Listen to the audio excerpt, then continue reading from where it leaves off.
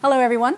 Welcome. So this is the session on when technology meets storytelling, and I've been to a few of the sessions already today, and I think CMC, once again, is doing a fantastic job. I don't know if you all agree, but give a shout out if you do. So say hear, hear. Well done. Well done. So my name is Laura Scanga, and I'm the moderator for today's session, and we've got an excellent panel of 4. And these individuals have been brought to you and put together by our 2 producers, Claire and Mark, who have been at that. You guys should wave, stand up and wave, just so you can get embarrassed. You know, it's like, and this is a very exciting opportunity for us because it is really the culmination between the sort of the narrative and trying to talk about, well, how does technology fit in, or does it detract, etc. So we have some really good discussions ahead.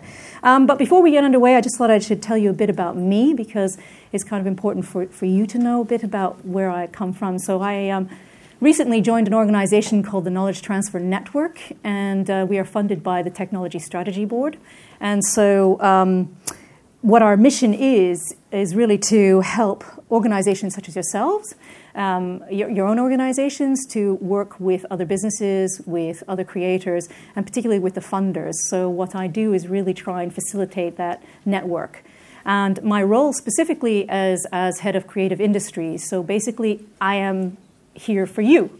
So that's all I can tell you at this point in time. So if you need anything, if you need to talk to me or grab me later, then by all means, please do.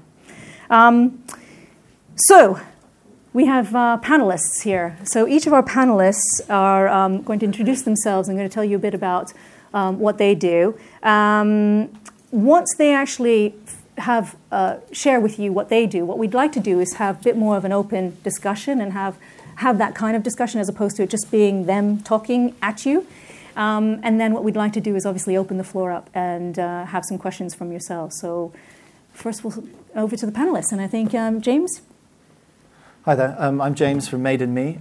We're a digital studio based in London. We make apps, games, websites as an agency. A lot of work we do is work for hire, working with partners and companies and clients. And then the other half of what we do is our own projects that range from tiny experimental weird things to sort of more ambitious platforms.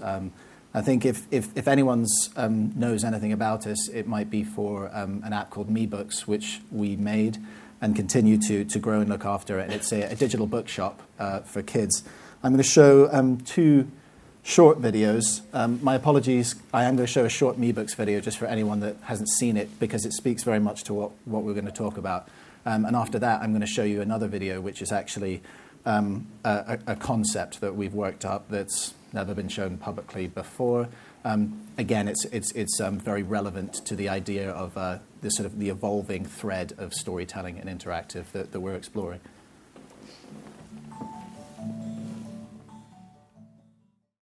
So that's MeBooks. That was a really simple idea, and it was very much to try and translate the print experience and print picture books to the digital space, just to try and create really a fixed layout ebook format for picture books that was very much conceived specifically for that. At the time, and even still to some degree, EPUB and the prevailing formats for ebooks don't serve the fixed layout illustrated storytelling publishing space particularly well. And so that was very much trying to come up with a concept that added one simple feature, was that which you could draw over the book in secret areas and add your own sounds and things. And again, it stayed a picture book. The experience was very picture book-like, but it added a new dimension that captured the kind of behavior that was happening already with picture books, doing the voices, changing the stories, and all that kind of thing. The next one I'm going to show you is kind of, again, I suppose the idea itself, similar to MeBooks, the idea itself doesn't seem particularly groundbreaking because it isn't, but it's trying to explore more ways that you can influence a story. In this particular example, it's a proof of concept, so the artwork was just done for this video. We took fairy tale artwork from different famous fairy tales, as you'll see, but in this you can actually affect the story by reaching in and playing with words to completely change the narrative. So it's kind of like a choose-your-own adventure for kids.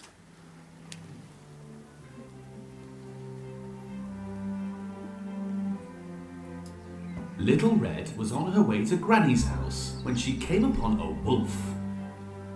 Hello there. No, not a wolf. Beanstalk. Much better. This thing goes on for ages. Oh, cool. After catching her breath, Little Red decided she should climb back down. No, she didn't. So again, this is, it's not a new idea. The Choose Your Own Adventure books have been around for a long time. Branching narrative stuff's all over the place. The guys at Nosy Crow play with this brilliantly in their apps. And for us, we're kind of just playing with the idea that we've used the sense that this the sort of linear page turning effect. That keeping that, because actually it's a great device. If kids turn a page. And then they go back again and change something and then turn the page again and something's different. The combination of static artwork, static elements, and that kind of dynamic interactivity is really nice because they're not expecting things to change. So when something that looks like it shouldn't change does, it can be really exciting. And the idea that you move forward and back in time through pages is nice too. So for us, it's very much about exploring story.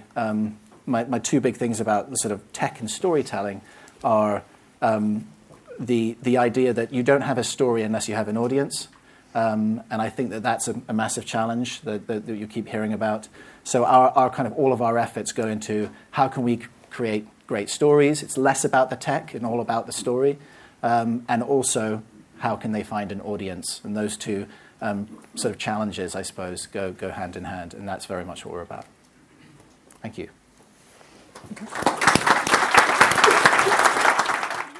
I'm slightly kind of different in respect to these guys in some ways. What I'm going to kind of show you is a prototype that I've kind of been playing around with. I'll give you some background on me.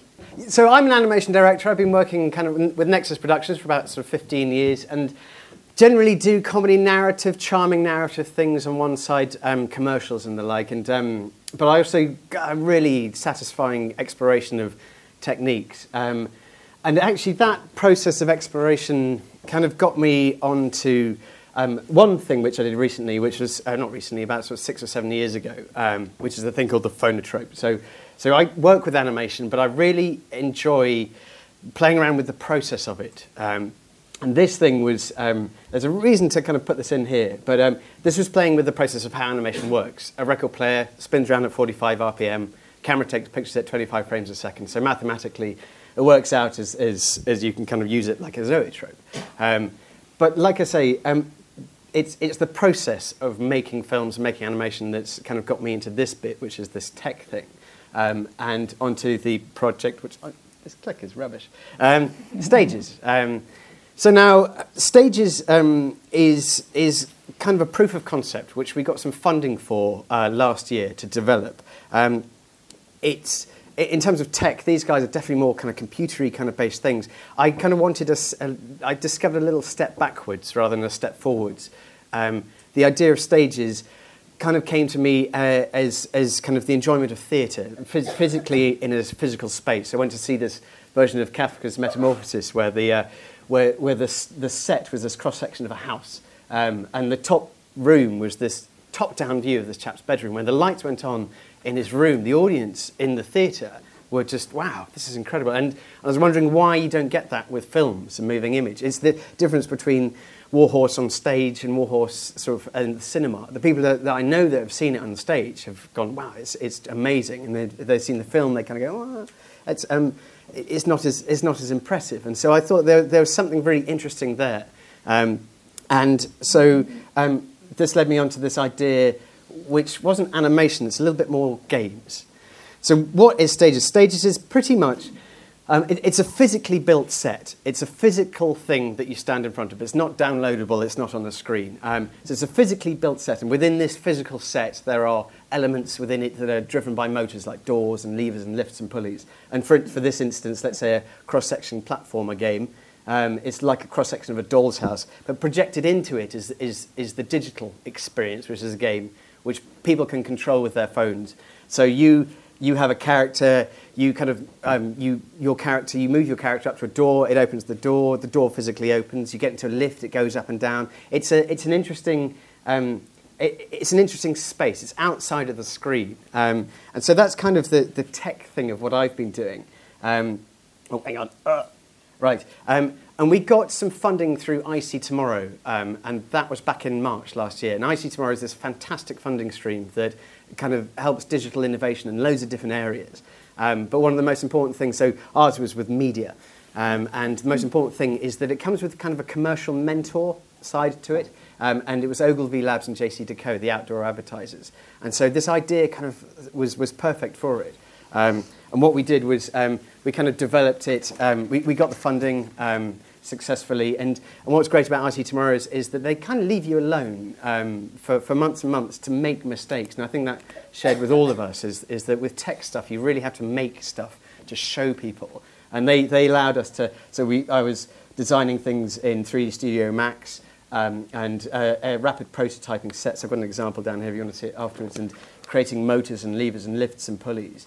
And there's about 8 different kind of aspects that go into it. From there's design stage on illustration, 3D Studio Max and building, which goes off to Unity to make the game, goes to rapid prototyping, there's projection mapping and networking. So there's a lot of stuff, but actually it's a very simple thing when you stand in front of it. So on the left-hand side, that's the rapid prototype set without any digital projection, and on the right is the same set with digital projection. And this is kind of where we are at the moment. Of this, what it isn't is it's not a game. We're not selling the game. So this is it without any projection on it, and then that's the projection on it. This is about a metre and a half tall. You control using your phone. You access it through Wi-Fi network. It's very simple to kind of access your controller. Loads of people can play at the same time. And it's a very beguiling thing to stand in front of because you kind of know what's happening. Same way with theatre, you kind of know what's happening, but it's a really lovely feeling. This prototype, we've been playing around. We've been learning a lot of stuff. What works in depth. Like I say, you can get 5 or 6 characters in this. We limit it just to the size of space. But the commercial side was quite interesting because it then, you can win your game. You get a reward which is sent back to your phone. So that everyone's going to know how good you are. That's Luke Ritchie, who's very competitive at work. So this is kind of where we are, and in terms of application for commercial kind of sides, it's where dwell time is, like a departure lounge, and it's breaking away from the screen, so you can make an enormous map of the world of loads of different countries. People could control clouds while they're waiting for a plane, or in a shopping mall. There's this slightly horrible commercial side to it, but actually it's quite but actually it's a really rewarding side because actually any brand can kind of attach itself to it. You can do a kind of kids games tie-in kind of thing, and it's just a different space. The digital side can be different. It could be liquid when you're moving levers and pulleys which fill up a bottle, which fill up a bottle of Coke, which you then get. So it could be something as really sort of nakedly commercial as that. But it's just a different approach into digital, physical. Like I say, it's a neat little step backwards. It's not, I was saying to Guy earlier, it's not augmented reality, it's actually augmented digital. It's kind of putting the physical side first. That's kind of sort of where we're at. We're developing something with the Science Museum at the moment, so it's quite nice kind of doing that's for kids, 11 to 13-year-olds, the 15-year-olds getting into engineering. It's quite a nice kind of spot. But anyway, so that's me. That's what madness I've been doing. Next. Hello. Well done. Are you going to show them that? No, you can see that at the end. That's an early prototype. Good timing. Hold it up for us.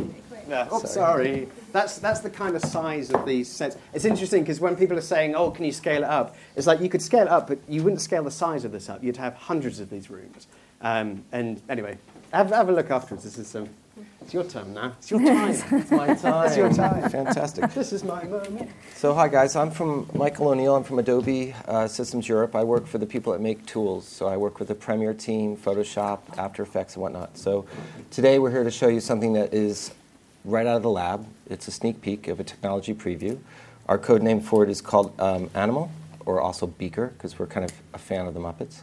What we use, the specific element we're looking to work on is lip syncing. How do you work with lip syncing and get character animation done quickly and easily? We're all about open workflows, so Cell Action, Toon Boom, other tool sets that actually do work with that, we're working with them to make sure we can go from us to them as well. But this goes very simply. I'll start with the actual tool so you can get a sense of it. We've put in 3 trackers. We basically have the ability for us to use our eyes, our lips, reset that, and be able to scale and move back elements and have dangles and have elements move around and have it track your eyeballs and your lips and your different variations. This is all done, basically, you can start with an earlier element so it can reset. If I go in close to the camera and actually hit reset, it'll resize the character and it'll track my eyebrows as I start to move my eyebrows up and down.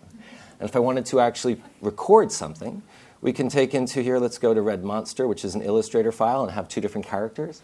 I could hit Apple R, and then what will happen is it'll start to record what's happening to my voice, and it's recording the actual elements that are being done. It then generates a very quick file that is a PNG sequence as well as a WAV file. So this is going to be dudes. We're going to create a new folder for that. Dudes. And we create those elements and save both those elements out. Those then allow us to work straight inside of either Premiere. So if we wanted to be able to edit those together, we could just go File, Import those 2 sequences. So I could take in the dudette as an image sequence. Where's dudes? There it is. The one we just did. Say image sequence, import. But I can also bring in the element of the WAV file. The WAV file then allows us to be able to synchronize or composite that together. There then is an automatic creation of a sequence. So let's go back inside of here. I'll make this bigger so we can see the actual continuous elements. And the WAV file that's there.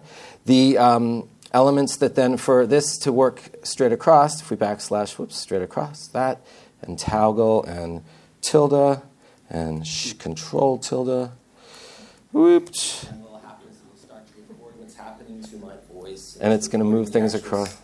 So basically a very quick prototyping. In the labs, there's still more work to be done. What it allows for us to do is basically take a series of behaviors straight out and be able to do everything based on Illustrator or Photoshop layers. So working inside of Illustrator or inside of Photoshop, you make elements that are based on naming. So we have our structure, which is the structure of the head, the right eye and the left eye, and you can have any variations of those, so you can be able to deform working with them. We work with the pen tool, which is, if any of you use Cell Action, know what that tool is? No.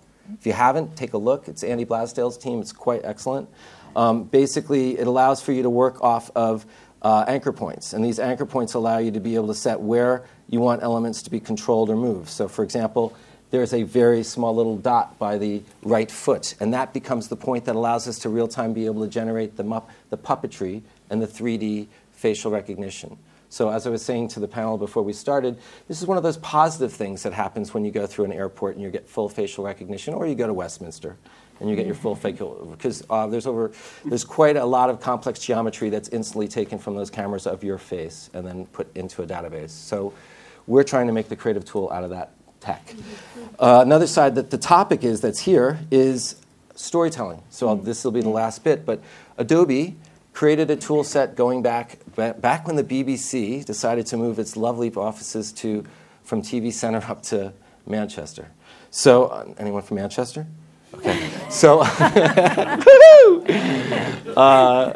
so about half those people that had job offers didn't want to go. So we started working with them on how could they actually develop things like we developed this tool in conjunction with them and with ITV for Coronation Street in Emmerdale. It's a full script writing tool that works like Final Draft, and basically it also works like Movie Magic. So when you're working inside this collaborative, it takes you through conversation. Are we waiting for the panel for this conversation? I can make the statement now. You make it now. So the question was, how do you improve storytelling? How do you actually get better stories and better TV content? And my concept is it's all about the story. If you don't, so often you'll read a script or you'll look at a scene and there'll be 6 characters with 3 personalities. People haven't taken the time to do the research on what the personalities and the background is from that character. So when they're placed into a setting with an objective, there's a real nice dialogue and some kind of an arc. So discipline, rewriting, every day, working across all the different steps. There is a complete structure for it. If you've got a crap story, don't make the film, right? Get the story right. That was the comment you wanted me to put in.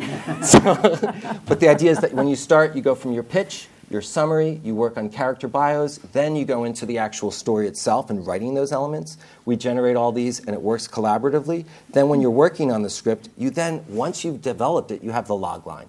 The log line then allows you to create your storyboard, go down to your animatic level when you're doing your voiceover recordings. And these integrations basically allow for a tagging system, which goes across. This is techie, but very easy to understand. When you're inside of each one of these script writing things, you can say, what is it you're doing? Are you doing dialogue? Well, yes. So if I'm doing dialogue, it's going to be hello. If I do what's going to be happening next, is it parenthetical? The parenthetical is, I pick up a cup. Once I've done those two elements, two things have happened. First, I know there's a character that's going to say hello. I also know there's an art department that has to create a cup. So those are basically called tagging, and this is the structure where you actually start to do line producing and production and start to figure out, once you've got your script, you can start to do your budgets. You can start to do your time frames. So you actually can do a line producer element, looking at the character panels, looking at the tagging panels that are there, and those all come through and allow for lots of people to work together inside of one project from various locations. So Knightsbridge to Manchester, or we've got 40 people working on scripts for Emmerdale and ITV, 2 different teams every day. They've been working with this. And then the movie magic part of it, which is also inside of here, is the scheduling reporting element. Because when you're going to do reports, it allows you to take out and generate reports that are specific to everything from character breakdowns, wardrobe, the actual Bible for your television, your sets and locations, your costumes, your coloring, all of these things, even down to pacing. And so that information basically gets tied straight in and can be integrated either into the Prelude tool, where we basically have a story panel that brings it straight in. You can log in and access it that way. And we also have it inside of Premiere, so you can be able to take your elements straight into the metadata panel and embed that through with your speech and with your script into the actual script into the TV series. So off to other gem, right? So if you have... Guy?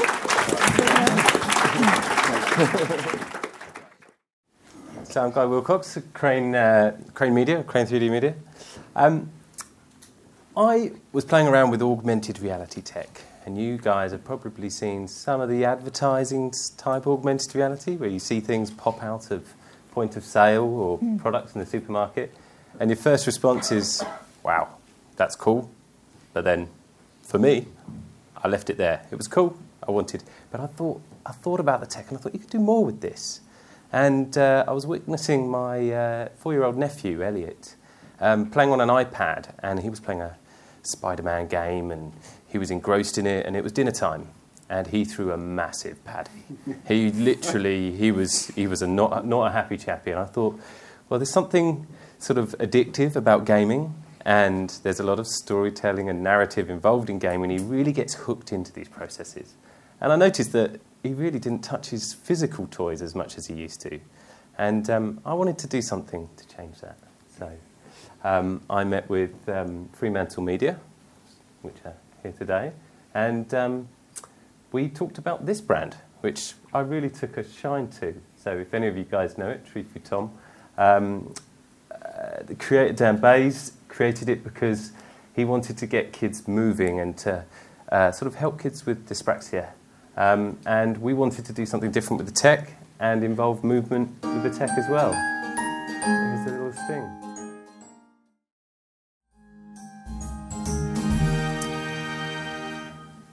So what you can do there is you can record the AR, the 3D that you layer over the real world in a video, or you can take a photo. So you could make a sequence which involves your real toys, or granddad, mum, dad, or maybe they're behind the iPad and the kids are involved. And they're talking, they're coming out of the iPad for moments of it, and they're getting creative. And I found that when I went back to Elliot and showed him this app, and he loved the fact that I kind of knew Tree Food Tom, or Tree Food Dan as he's known. I found that to begin with, his sort of creativity was a bit slow, because I noticed that as well, that he he wasn't brilliant at making up stories. But as he warmed up, he started to come up with great ideas and started, he was the one leading me. And we spent over an hour playing on the app, making different videos, filling up my iPad. And, one happy kid. The reviews were that it was loved by parents. We built it as a family app. We wanted, not the child to be insular. And we wanted them to sort of communicate with their siblings and parents. And I think the parents enjoyed it as much as the kids, to be honest, from a lot of the reviews. And it got featured by Apple. There's 3 other games involved as well, which involve tilting the iPad in order to use his shield to defend him from the slime weeds. And big success. We've been playing with other things at the moment. Now, Andy Murray's mum, Judy Murray, is stuck in a big tennis coaching scheme. She announced it on Tuesday as a little warm-up, and we've built an app for that. So it involves using motion capture technology to capture real movement, and also gets kids to start thinking about decision-making on a tennis court. So more from that to come. Where it's all going is a very interesting time for us at the moment. So Google, there's the 3 sort of powerhouses I'm going to go through here. Google are working with 3D depth cameras, which essentially can read the whole world around us. So two cameras in order to see the world, and so that we can augment it. They're working with this company in order to create something quite special. And this is just one of the possibilities, really. It's quite a long video, so I'll give you an idea and then I'll skip forward.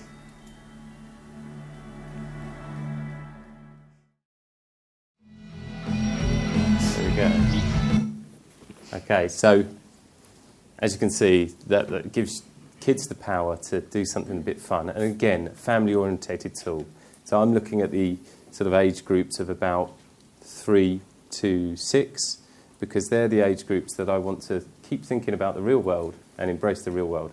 And I think for anybody moving into the AR space, they can't forget about the real world and the importance of using that within this experience. It's not just about overlaying digital content. It's about getting them to be physical.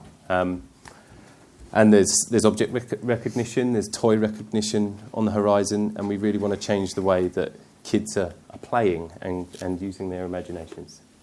Now, Facebook recently, some of you may have read, for $2 billion, they're spending their overpriced shares quite quickly at the moment, on Oculus Rift. Now, Oculus, if you don't know, is a VR headset, and it's probably the best that we've had, and is next to zero latency. You are in a virtual world. You look around, you pull a trigger, and you're in that world. Now, there's been a lot of talk about gaming applications, but if you can imagine a sort of choose-your-own-adventure type book, as James was talking about earlier, you could use that. You can interact when you're in there. But there's also a question mark at younger ages. Do you want them consumed in a virtual world? But all I can say is this stuff is coming to us very, very soon. Since this acquisition, next year we'll be having, they're going to be replacing or as an addition to your games consoles. As you've got Sony with Project Morpheus, it's all changing and very quickly.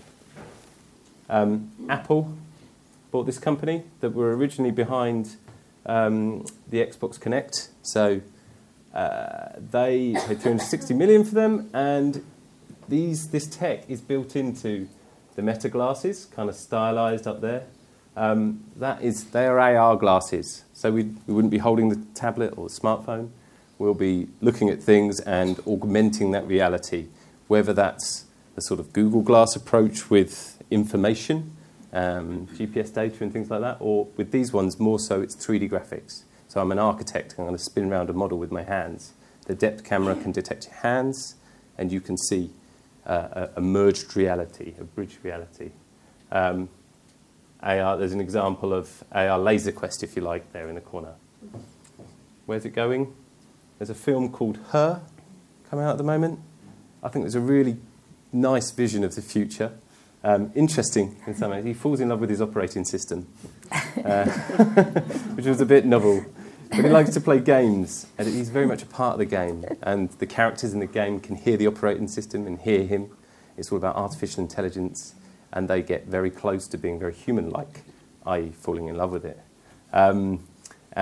Watch that film because you'll see sort of a vision for the future.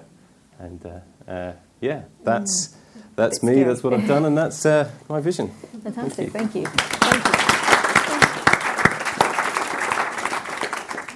As you heard everyone speak, and there's a lot of technology obviously out there. So with a lot of new and different types of technology, we're actually looking at ways of creating stories in different ways, right? So that's what everybody's talking about.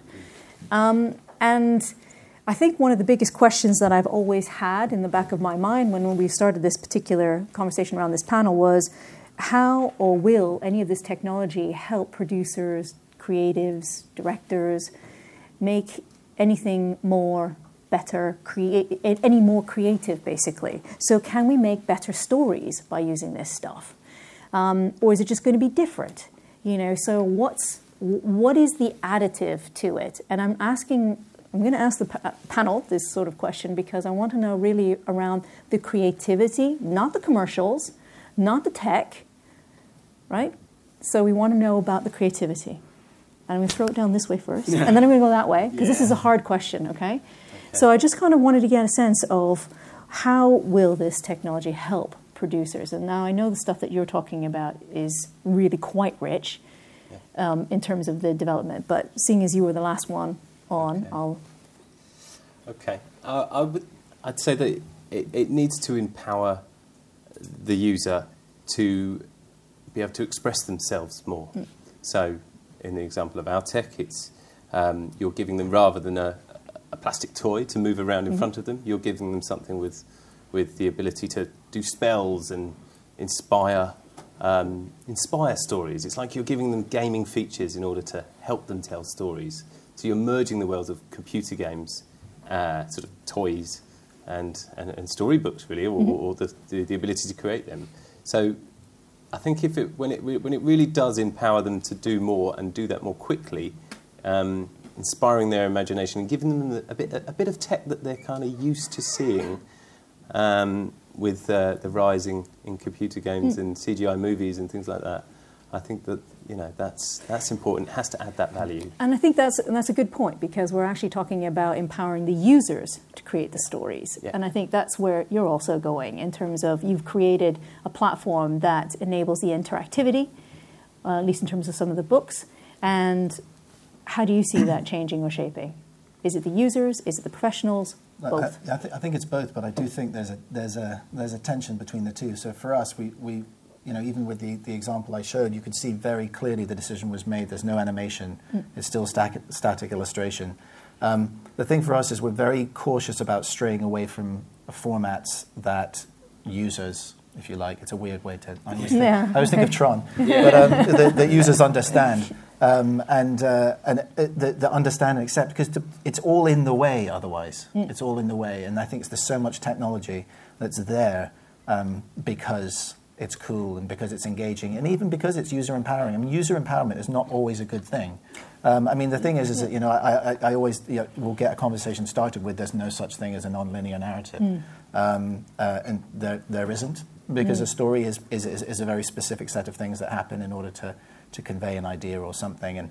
And whilst you can have user agency is a kind of experience in gaming where there's a sort of narrative arc and you're in this place, or it's choose your own adventure and the story varies. But with choose your own adventure, you just have to write 25 good stories instead of one. So I think it's an interesting one where with us we move to very fixed points rather than a sliding scale between the two. And I think the middle ground can be treacherous. I'm going to throw this right over to you, Michael. Sorry. And the reason why I'm throwing it over to you, because obviously in terms of the technology that you showed us, in terms of the applications and the program, it comes across as very linear. So we're talking about something in terms of narrative, storytelling, the emergence of it. It's not very linear. And then we're talking about something in terms of what Adobe's created to help that is very structured and highly structured, right?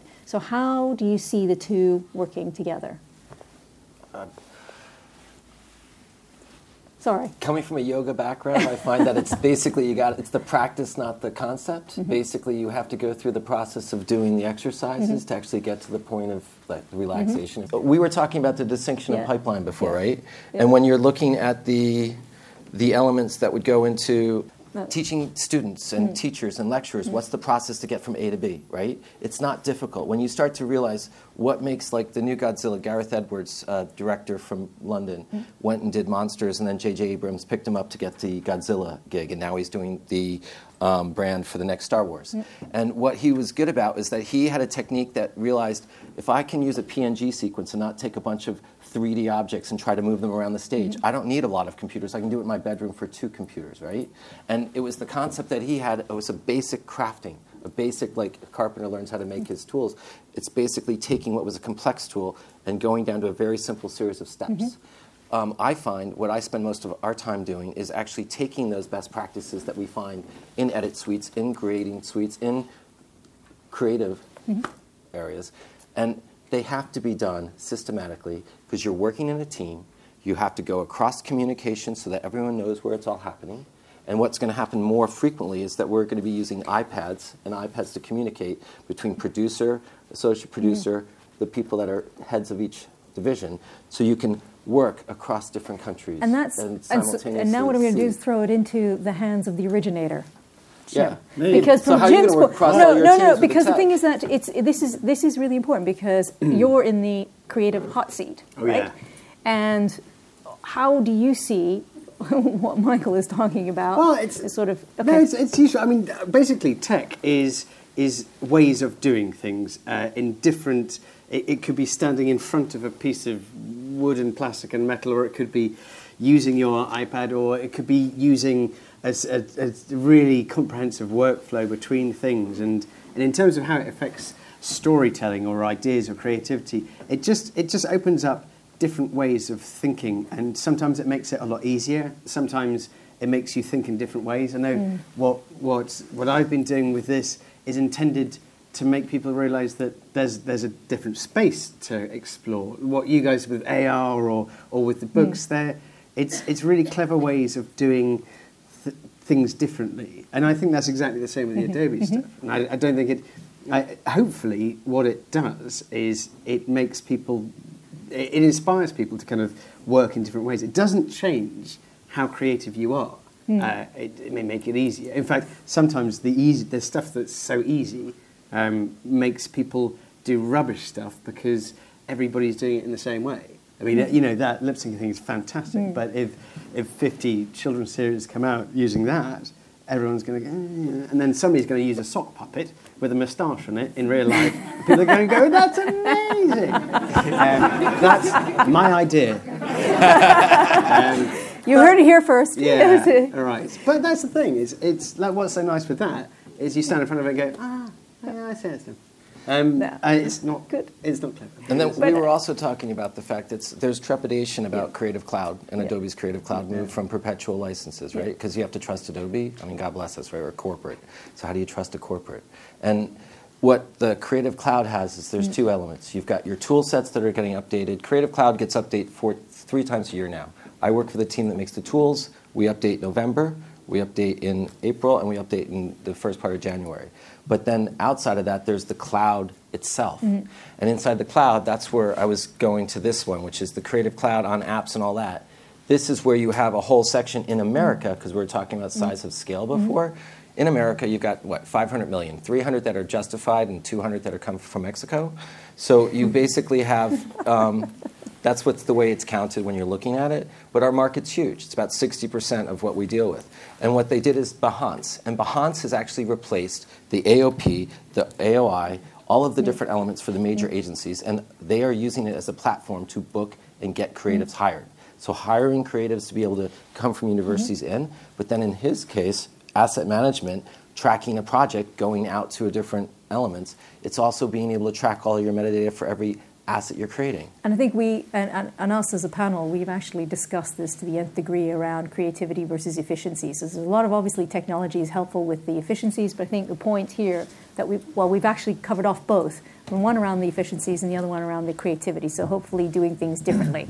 I'm on an orange light here, which means I'd like to actually throw questions out to anyone if you've got them, because if you don't, I have more. So, but if you do, oh no. No, oh God! You organised. You're not allowed to ask a question.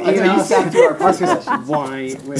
So, had a TV background, moved into digital. Have probably my modus operandi has always been seeing new tech. It looks shiny, thinking how can you use that. And I know colleagues of mine have always said, "You're not going to put us through another bloody painful journey while you get excited about a new technology." And I'm really conscious that all of these things have a really high pain barrier for the people who do it. There's some geniuses like Gareth who did Monsters, but he was a very rare breed, and he was in the BBC at the time trying to do things differently. And I just wonder, all of you, you're breaking new ground, but there must come a point when the pain of getting there means that some of these things you just go, no, we'll keep that. That's one for a better day. Certain things work well, and let's do what we do well on existing technologies. Flashback to Iron Giant that was done by Warner Brothers back in the day. It was the first tool that Softimage actually got used into. And they were trying to figure out how to go from 2D cell animation and add an environment, which was the giant, into a 3D element and merge those together. And I remember first time seeing that 3D object in the way that Softimage was working. And it was that, remember the story for Iron Giant? Fantastic story. And that was like, again, technology helped them get the character created with all their traditional cell animation. That was one of those, they decided not to make the entire environment in 3D. They decided not to wait like Avatar for 17 minutes for one frame to render for Avatar for the final production. They wanted to work with stuff that was quick in camera and cheap, and then stuff that, like the Giant, took more time to render out with the 3D elements. You, as a budgeter, as a time manager, a producer, you need to know how much time you have and how much money you want to spend on the shot. I still think it's craft, though. I mean, like you said, the story already existed. You know, it was already there. I mean, let's just go out and say it, that tech will not mean better stories. Correct. And so it's kind of what we're all thinking.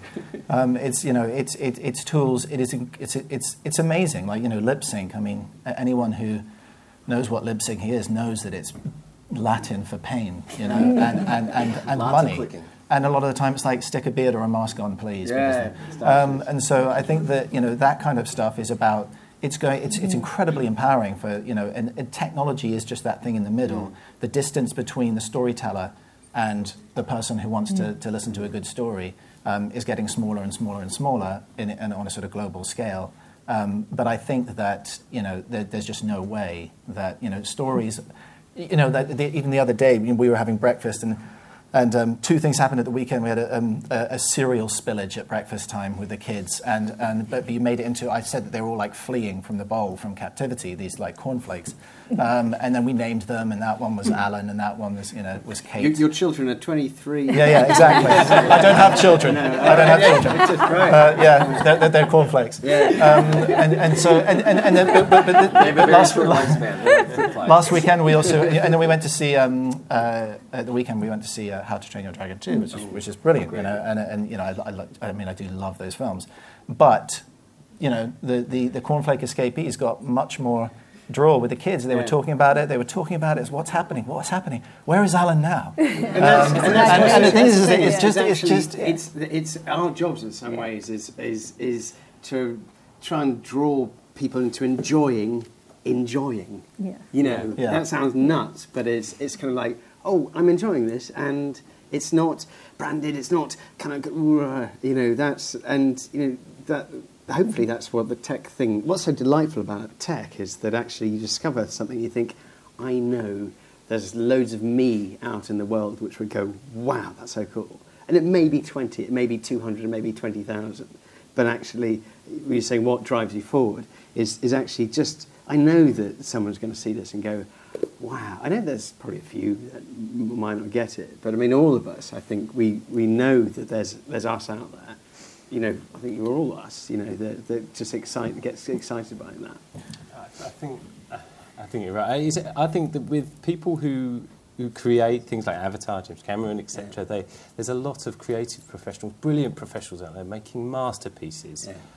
However, the whole time you're sitting watching somebody else's creativity and engaging in it, you're not being creative yourself. Absolutely. And I think that's what we need to concentrate on when we're working in the kids space, is that we need to empower kids to be creative. Otherwise, when that generation grows up, you have kids that just want to be filled up and entertained. Do you know what I mean? And we really need to get them thinking.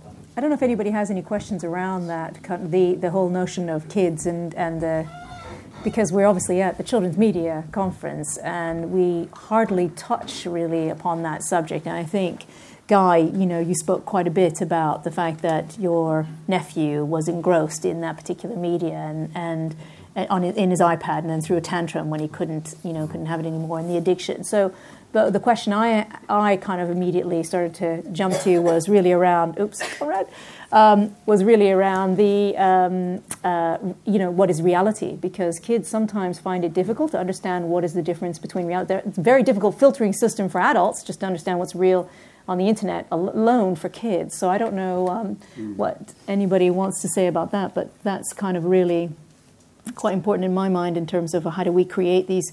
Do we have to worry about that? That there's less real out there, and they're going to be more involved with less real things. Do we need to worry about that? Should we, as virtual reality, get like all the what is that called? Only Live in Essex. The shows that are just no fun to watch. That's based on reality. I don't want that. Well, that's a good point. But that's a really, really good point. So how do you describe what is real, what is not real? Those are real people, real lives, really. Yeah. And and then you've got the 3D coming at you as well, which is quite different as well. So there's a lot of we've got to work harder to make amazing things that are outside of that, like playing with toys, like actually, I think that's the Me Books thing is wonderful, and that Tailspin is a really delightful thing. I know that I would be really happy for my daughter to play with that. It's not an iPad thing, but it's something that she can work with. But it's definitely a thing which she can engage in and she can put down, which is lovely. I mean, I know you mean. One successful point out of the CMC. At least we've got one customer for Made in Me, which is great. Yes, yeah. That's one sale. Will now, we just get one question from out there, or no? I don't know. Did we get a question? Anybody have a question? Yes. Oh, no. Yes. I just want to say I hope Jim's pain threshold is really high, because I want to know when I can play that stages in an airport with my kids. The prototype's at Nexus at the moment, but there's hopefully this Science Museum thing's is around November time. The annoying thing with the Science Museum is, typically they don't have that much money, so we're kind of treating it like an extension of the prototype. But when somebody does pick it up properly, hopefully it'll be one of those things that people go, oh, I know that. Oh, it's a lot bigger now. Will my kids still be kids, though? How long? Don't try and pretend it's your kids that are going to no, it'll be fantastic. Wonderful. Just on your last point, though, I just wanted to make popped up a slide about Facebook acquiring Oculus. Now, Oculus was the gamers or the game developers' baby. They were watching the space, they were making their own games with the development kit, and then Zuckerberg flew in and bought it. And everybody just imagined this Facebook in virtual reality where you meet people virtually and have a cup of tea with them virtually. And it's just that horrified parents everywhere. And that's my concern. Because at the moment, even Facebook presents a different perception to children of what what reality is. Stronger parenting. Yeah. Stronger parenting. We'll get there eventually. Take them for walks. Take them outside. I know, you're right, though. Yeah. It's terrifying. And I'm sorry, we got flashed, which means we've got to end. But just to... really. Behind you. It's behind you. You don't see that. It's a chat behind you. At a children's media conference. Exactly. Just gonna go but if anybody would like to get in touch, you have the details of the individuals on the panel, and thank you.